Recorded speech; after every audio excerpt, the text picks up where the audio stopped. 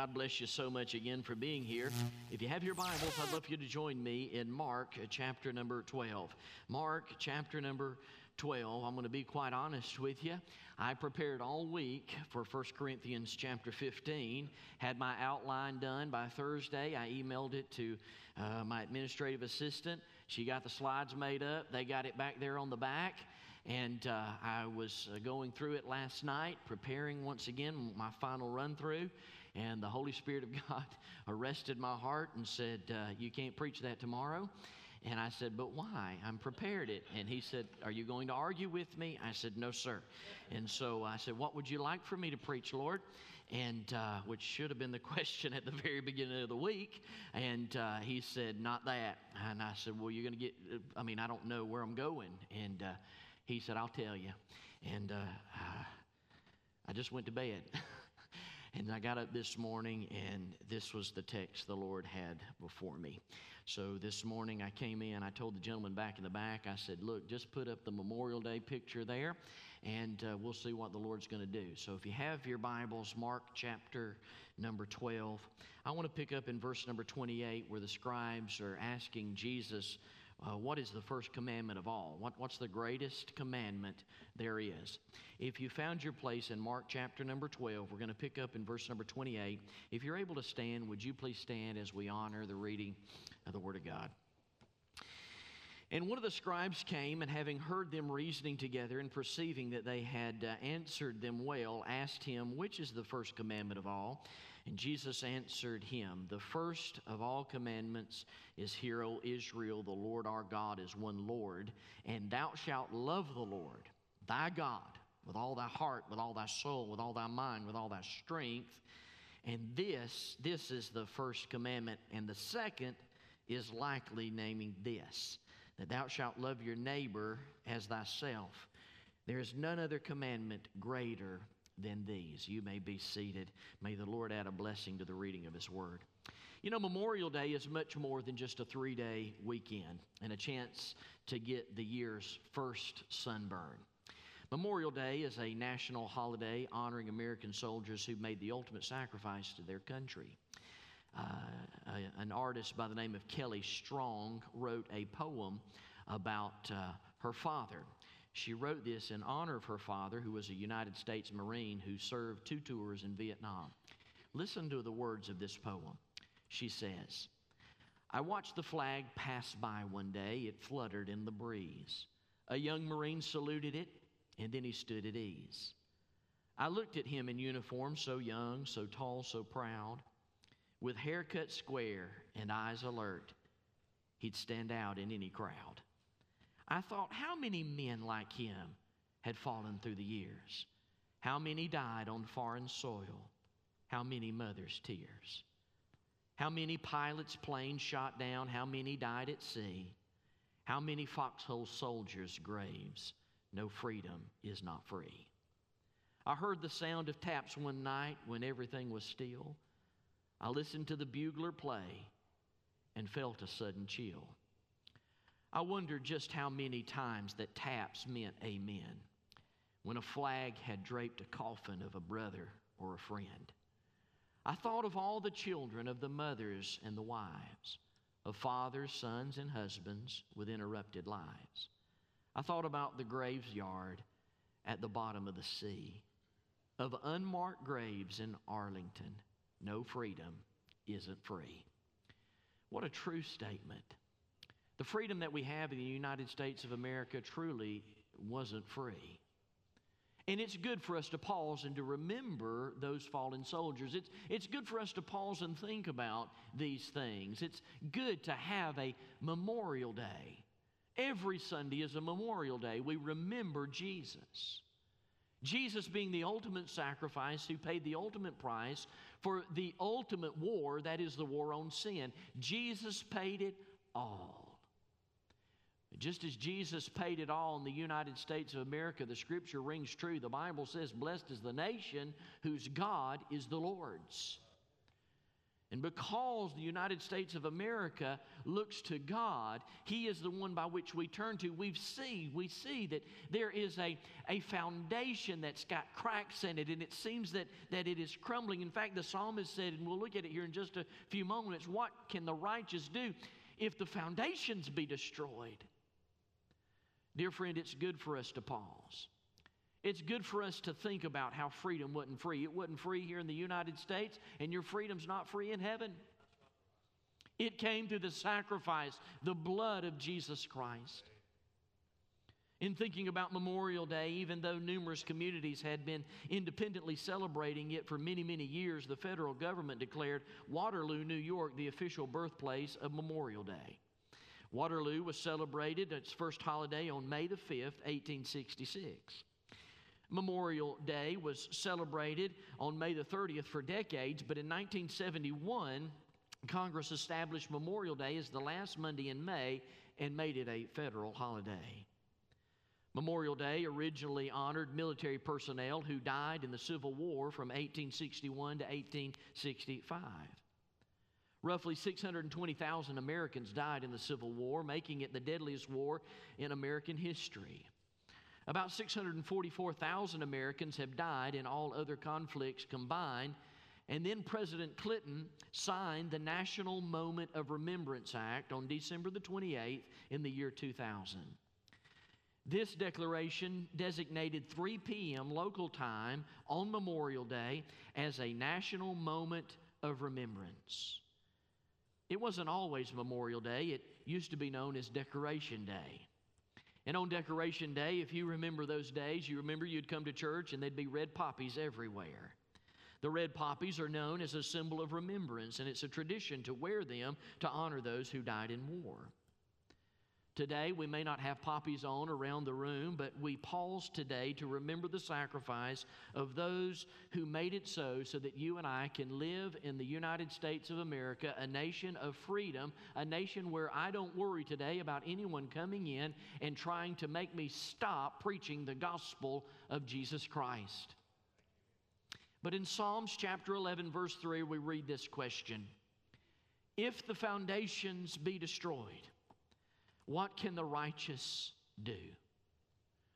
This morning, I want to call your attention to think with me about that great general, George Washington. George Washington at Valley Forge is pictured by way of paintings and other memorabilia, him standing on a bleak wintry day as in front of one of those wretched old huts as he's facing the Continental Army. He's cold, he's wet, he's hungry, he's standing there in the wind and in the snow, and someone had captured the words that George Washington said at that very moment. As he's preparing to go to war, he turns to those that are around him and he says this, and I quote, "Men, I want to tell you that the men will think lightly of this liberty when they forget what it has cost."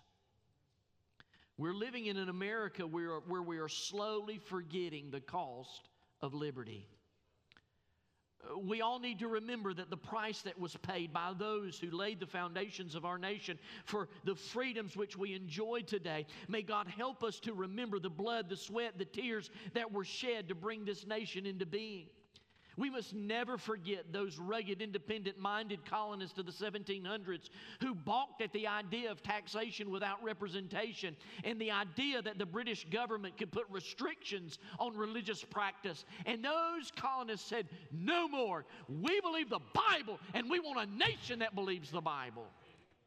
So they stood before the British king. And then on March 23rd, 1775, a 39-year-old man by the name of Patrick Henry stood with his chin in the wind, and he simply said this to the Virginia House of Burgess. He said, "I appeal to the arms and to God, the God of hosts. He's all that we've got left. But we shall not fight alone. God presides over the destinies of nations and will rise up friends for us. The battle is not to the strong alone, it's to the vigilant, it's to the active, it's to the brave. Is life so dear or peace so sweet as to be purchased at the price of the chain of slavery? Forbid it, God Almighty. I know not what other courses may take, but as for me, give me liberty or give me death. When looking at the history of the United States of America, knowing that she was not perfect, the colonists wanting the Word of God to stand, and the stain of slavery, even today hurts our hearts and soul, for that's not what the Word of God preaches. But we know that in light of the context by which I stand to you today, in 2019, in the United States of America, the foundations are being destroyed. And there must be a clear middle sea that says this nation was founded on Judeo-Christian principles. During the Revolutionary War, and when it began on April 19, 1775, with what Ralph Waldo Emerson called the shot heard around the world, when the colonial troops clashed with the British soldiers at Lexington, Massachusetts, there was an effort to prevent any further bloodshed. But the die had already been cast, and the war was already accelerating. In one of the major battles, the battle at Bunker Hill near Boston on June 17, 1775, the colonists knew that they needed a unified army. So the Second Continental Congress elected General George Washington as the commander of the All-American Forces. And on July the 3rd, 1775, General Washington took charge. General Washington was a man of prayer. If you want to read a good book, I would go on Google, or I would Google the prayers of George Washington. George Washington wrote his prayers down. He would journal them in his journal. They're public today, and it's absolutely amazing the faith that this man had. On July 4th, 1776, the Continental Congress adopted the Declaration of Independence, thus officially ending ties between the American colonists and the British government. The war raged on in both land and sea, and many were killed. There were some memorable examples of heroism during those very difficult days. For instance, on September 22nd, 1776, Nathan Hale, as he stood before the British as he was captured, and they were going to put him to death by way of execution. They called him a spy. And they looked at him that day, and they said, "Do you have any final words?" And Nathan Hale looked at those British soldiers and he said this, "I only regret that I have but one life to give for my country." Several other nations joined the conflict on the sides of the colonists, and finally, in the war's last major battle, General Cornwallis and his British troops surrendered at Yorktown.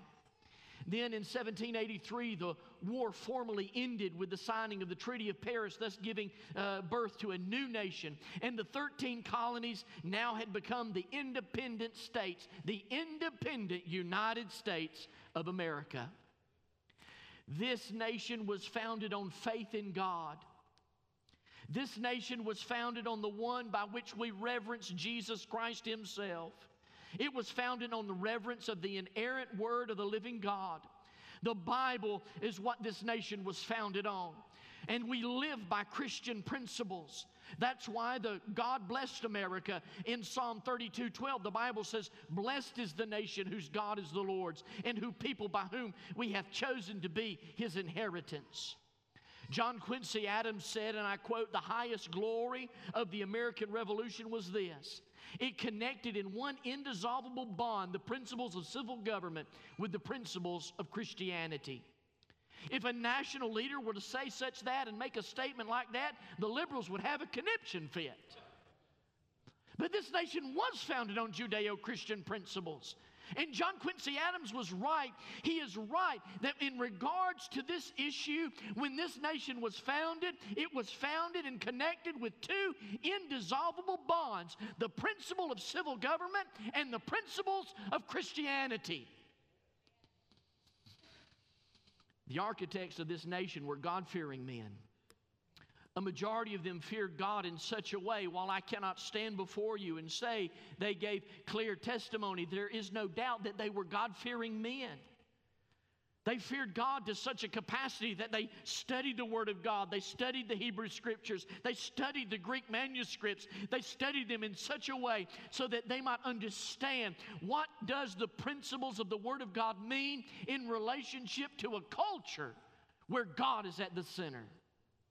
James Madison, the man that was most responsible for writing the Constitution, said this. Listen to what he said, and I quote, "We have staked the whole future of American civilization not on the power of government. Far from it. We have staked the future of all our political institutions upon the capacity of each and all of us to govern ourselves according to the Ten Commandments." And what have we done to the Ten Commandments? Man, we're covering them up in courthouses. We've removed them from school institutions. We're hiding them and tucking them away from monuments and precious examples by which our founding fathers wanted them displayed. On buildings that are being sandblasted off. That today, the social chaos that we are now experiencing was predicted by Noah Webster, the writer of Webster's Dictionary. Listen to what Noah Webster said. Noah Webster said, and I quote, "All the miseries and evils which men suffer from vice, crime, ambition, injustice, oppression, slavery, and war proceed from their despising or neglecting the precepts contained in the Bible." Now let me read it again, and I want you to focus on the words of Noah Webster, because Noah Webster, you've seen the book he wrote, he can say a mouthful. Noah Webster said, all the miseries, all the evil, all the stuff that men suffer from, vice, crime, evil ambition, injustice, oppression, slavery, and even war, proceed from their despising or neglecting the precepts contained in the Bible. Dear friend, that is where we're at today. We have despised the Word of God. We have neglected the Word of God. We might say that, yeah, we believe the Word of God, but do we read it? We might say that we love Jesus, but do we have fellowship with Him? We might say that, yes, we're religious, but do you have a relationship with Him? The first president of the United States stated this. Listen to what he said. He said, "It is impossible to rightly govern the world without God and the Bible." He said, you can't do it. America has changed greatly since that time. Forsaking moral values, we grow colder and colder towards Christianity. Throughout the centuries, there have been many events which have been turning points to America's decline, a decline that has occupied the homes in American culture today and also American churches. Perhaps the first major turning point in America occurred in the early church Puritans' age. In the early church Puritans, if you wanted to join the church and you were a prospective member, then you had to literally recite, you had to say and write out your testimony before becoming a member. And then, after giving that clear testimony, you could then take communion if your testimony was by faith through grace. And only then could you be baptized, and then you were given the liberty of full membership. However, less and less people could give a clear testimony as time began to move forward.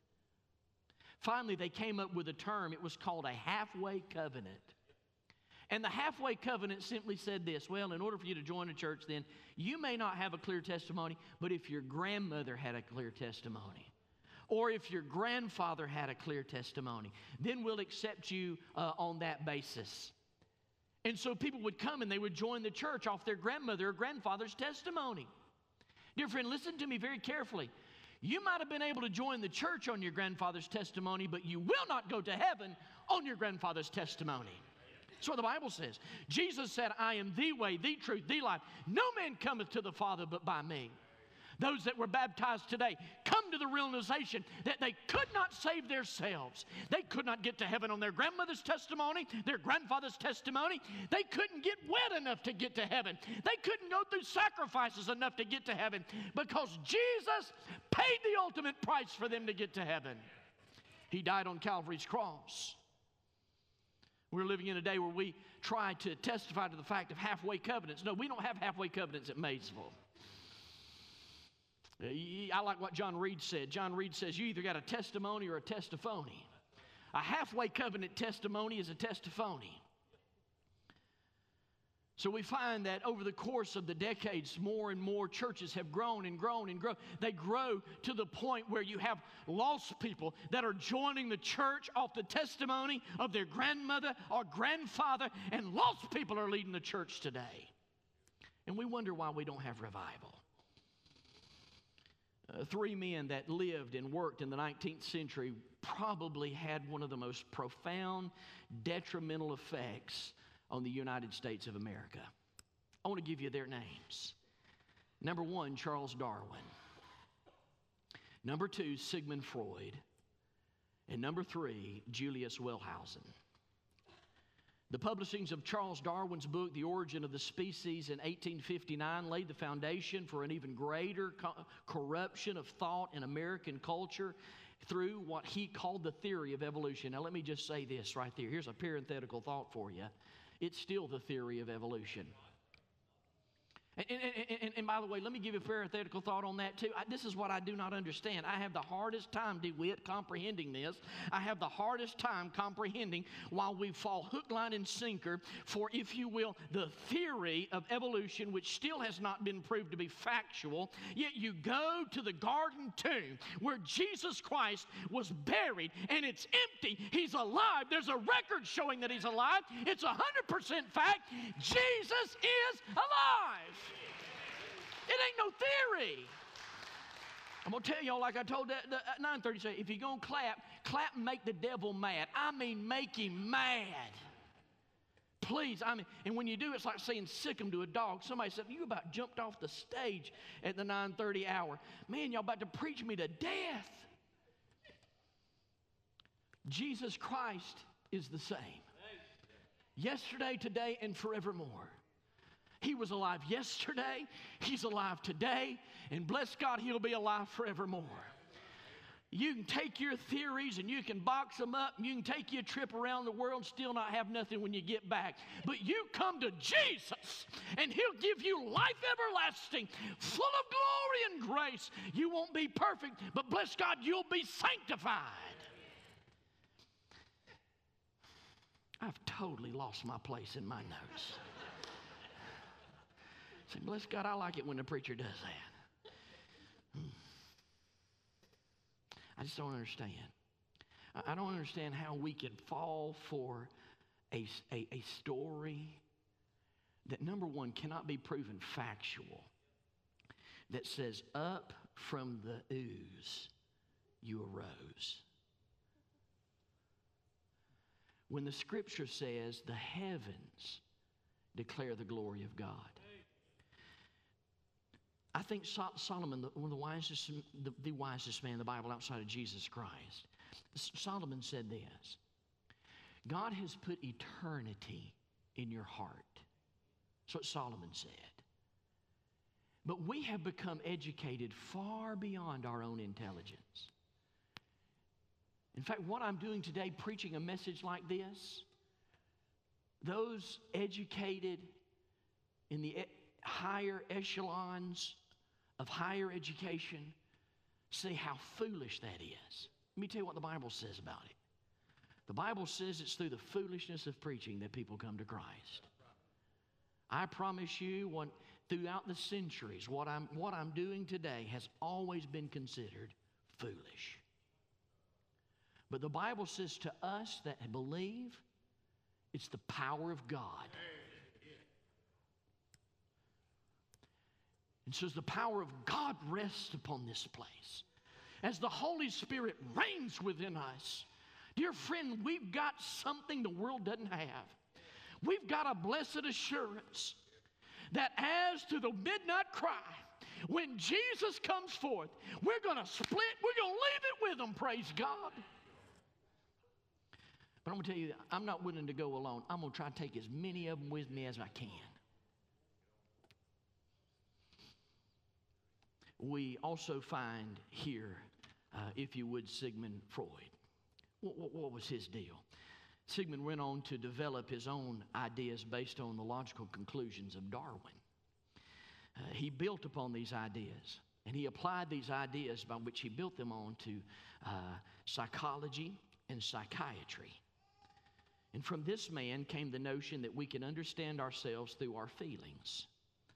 And this still impacts society today. We're told in our society today, you do whatever makes you feel good. Thus, we wouldn't want to believe a God that hates sin. Why? Because sin is pleasing to us. Let me tell you what the Bible says about that. The Bible says sin is pleasing for a season. The Bible says it is good for a season. You enjoy it. It is good. But the Bible says in the end it's bitter. In the end it's death. He says you enjoy your sin for a season, but you carry that sin all the way to its ultimate goal, and it will be bitter death.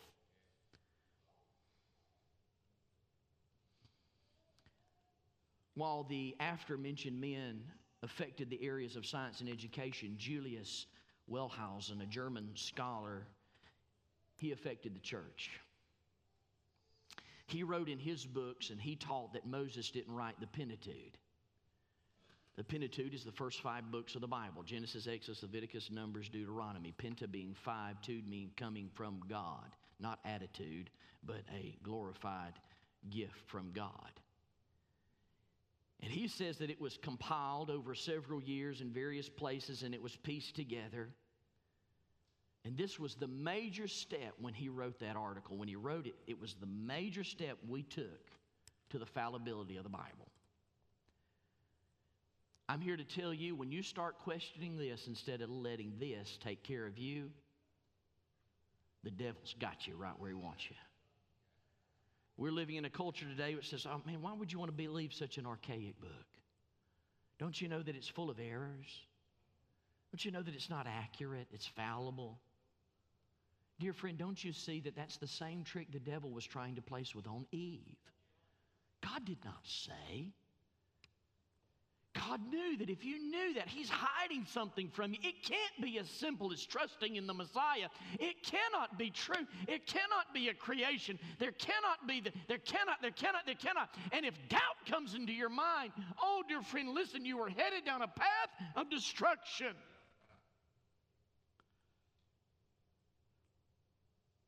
Unfortunately, the scientifically accurate claims of evolution always fall into the arena of theory. Where the Bible is not a book on science, when it speaks of science, it says that God is the one that created it.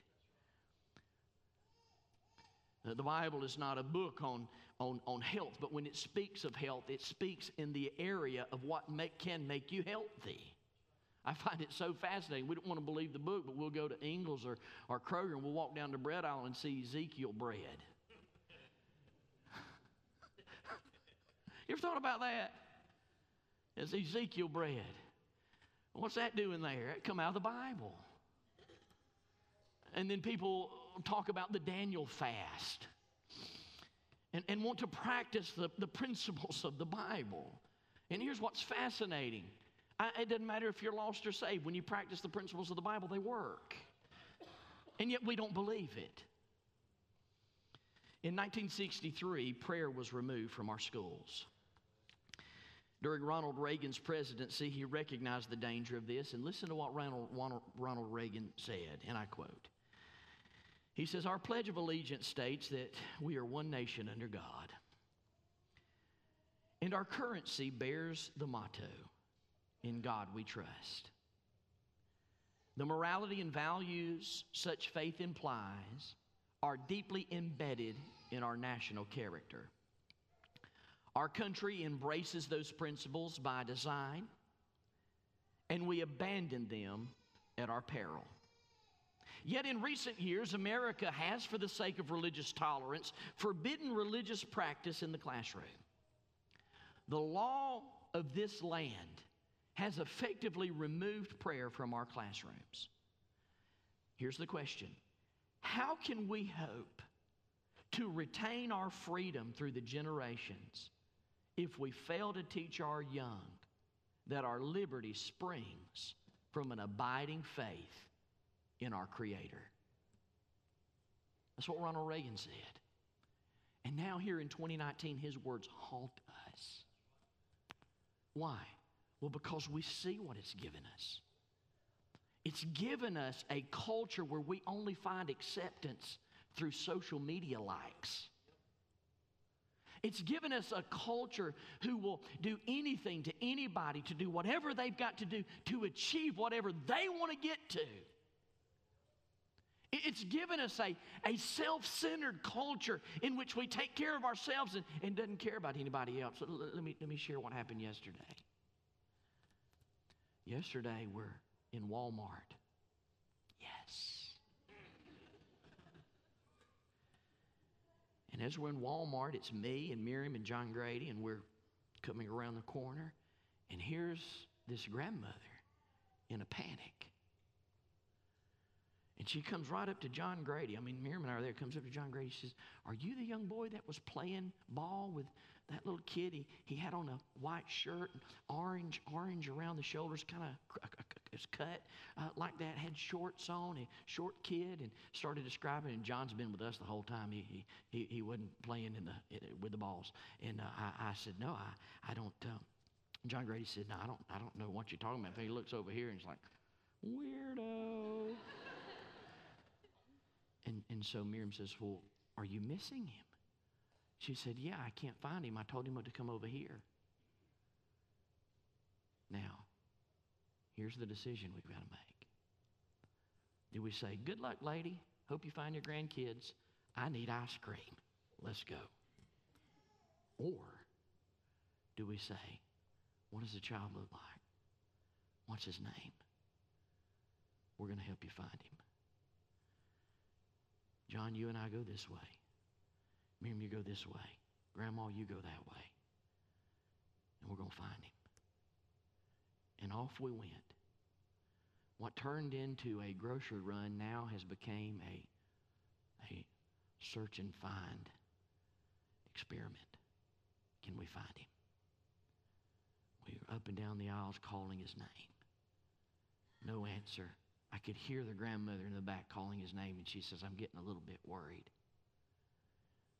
We turned the corner, and we're walking down an aisle, and I saw the little fella shoot across. I said, "Found him. There he goes right there." Junker says, "Yeah, that's him, Daddy. Let's go get him." "Ma'am, just go, keep going that way, turn right, go down 3 aisles, and you'll find him." Come down. And finally, to God be the glory, there was the little guy. What was he doing? Playing with the ball. He was in his own little world, just having a big time in Walmart. I mean, like a big playground. What did that grandmother do? She said, "Thank you so very much for helping. Thank you for helping. Thanks for helping me find my grandson. So I want to invite you to be with us. I invite you to come to church." "Well, thank you so very much." And we shared a little bit. So, okay, it's time to go. So we left. We met her around the aisle, a couple aisles down in the grocery section. She had that little fella in the cart. Ain't going nowhere. In the cart. And had the little phone, and he was watching Dora the Explorer or something, I don't know. Was not going anywhere. She said, "He ain't leaving my side now." And I said, "I see that." And then I got to thinking about Jesus. We were lost, doing our own thing, playing down the aisle of sin, enjoying the sins for the season. And God, the Bible says, demonstrated his love for us, and that while we were yet sinners, Christ died for us. To Calvary, Jesus went, nailed himself to the cross, bled and died, so that he might find us right where we're at. And And once we are born again, once we realize Jesus is the Messiah and we come with a saving faith in Christ, He doesn't just rescue us. The Bible says He puts our feet on a rock. He separates us. And we are born again, His children, never, ever, ever, ever to leave Him again. Secure. He's with us. We're with Him. This nation can run, but it cannot hide. Dear friend, listen to me. You can run, but you can't hide from Jesus. Christ paid the ultimate sacrifice so that we might be saved. Ronald Reagan said that the morality and values of such faith implies within us as a nation that there is a deep national character that we have because we believe the Bible. My question this morning is this in closing. If the foundations be destroyed, what can the righteous do? I'll tell you what we can do. We can win somebody to Jesus. The Bible tells us over in Acts chapter 2, verse 38, then Peter said unto them, repent and be baptized every one of you in the name of Jesus Christ for the forgiveness of sins, and ye shall receive the gift of the Holy Ghost. Dear friend, the Bible is very clear that we should repent and be saved. What's going to change this nation? Win somebody to Jesus. What can the church do? What can we do if our culture is going down a wrong path? We can win somebody for Christ. Number two, I'll tell you another thing we can do. We can disciple. We can get plugged in Sunday school. We can be such a beacon of hope here in Maysville, Georgia, that, listen, our Sunday school rooms could not contain. Say, I'm going to be honest with you, Pastor. I have a hard time coming because it's so packed. I mean, there's so much. We just don't have enough room. I just don't like it because we're so cramped. Well, bless God, listen, let's all get together and continue to be faithful. Don't stop being faithful. The debt's going down. This building's coming up. We're going to get a little bit more room. I'm telling you, God is moving in a mighty, mighty way. If the foundations be destroyed, what can the righteous do? We can win somebody to Jesus, and we can stay in Sunday school. Number three, if the foundations be destroyed, what can we do? We can fellowship with each other. I need you and you need me. We need each other. The Bible says in Acts chapter 2, verse 42 and 43, and they continued steadfastly in the apostles' doctrine and fellowship. Dear friend, if the foundations be destroyed, we can hang in there together. And then number 4, I'm done after this. This will be my last one. I've got others, but I'm done. If the foundations be destroyed, what can the righteous do? Here's what we can do. We can pray. We can pray. My God is still a God that answers prayer. I'm telling you, God is in the midst, and I hear you. Right there's a miracle saying amen right there. That man right there should be dead. But God raised him up off that bed. I can remember looking at you in the ICU there, and there you were, and you just probably talking out of your mind. You said, preacher, please don't leave me. Please just stay here and talk to me a minute. And I stayed. We prayed. And today, not only is he sitting in church, but he's thriving. I'd be dead. Another one sitting right here on the front row. Let me say, you know what was the deciding factor there? I believe prayer. Prayer. Right here's another one. Bless God, you minus one lung because the devil tried to kill you. And you sit there on the front row excited and, man, so grateful. You were at Walmart too last night. I saw you and your wife leaving. You can run, but you can't hide from the preacher either. The bottom line is just simply this. That's a walking miracle right here. He's a walking miracle. He'll be dead. God's doing great works. Man, I look out there. Rick, I see you sitting there, and you might not have had any major health problems, but I'm telling you, you were hell on wheels growing up.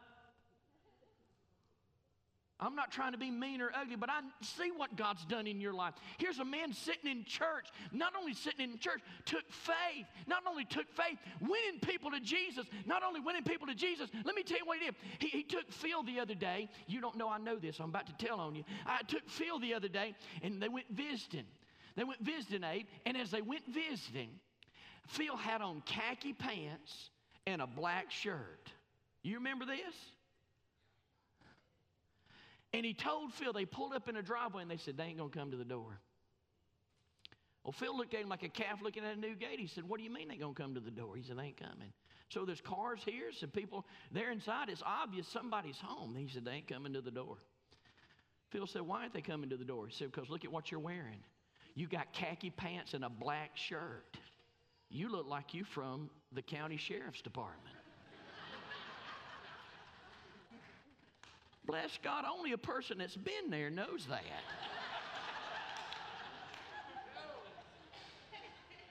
And he was right. So from now on Monday nights, nobody can wear khaki pants and a black shirt. So how could you get to a place like that? Redemption. Redemption is how he got there. Danny Dean, I see you. Bless God, visit every beer joint from here to there and yonder ways. But God rescued you out of that. Only Jesus. I'm going to tell you what, a miracle's happened. A miracle has happened. Now, I don't want you to do this. Don't nobody run up to Northeast Georgia. Don't nobody get on the phone and call Miss Marie. But I'm telling you, listen to me. Marie and John Adams. John Adams had a major heart attack this weekend. He fell at 11:30 and hit his head. He was out, no oxygen to the brain for 8 minutes. They took him to the hospital. Immediately when we got word, we started praying. I'm telling you, we were praying, God, we need you to demonstrate a miracle right now. We need you to do something great. The doctors came in and said the next 72 hours is critical. On Monday, we're going to have to start warming his body up. And we're not expecting there to be any brain function at all. We're prepared for the worst. And then yesterday, that big, burly man of a state trooper, used to be a state trooper. He laid there in his bed. They said, well, let's see what happens if we warm him up a little bit. They warmed him up, and his eyes opened. And they asked him a question, and he started squeezing their hands. And then he started responding. Dear friend, listen to me very carefully. What's the deciding factor of him? When a man's been dead for 8 seconds, ain't got no oxygen to the brain, how on earth can he survive such a thing? Prayer.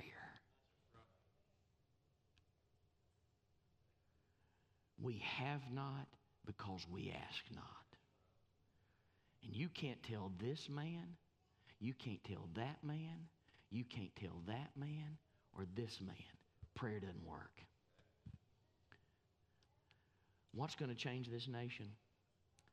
This congregation right here, getting in this altar and weeping over the sins of this nation and praying for God to bring revival again. That is a great Memorial Day. Let's bow for prayer.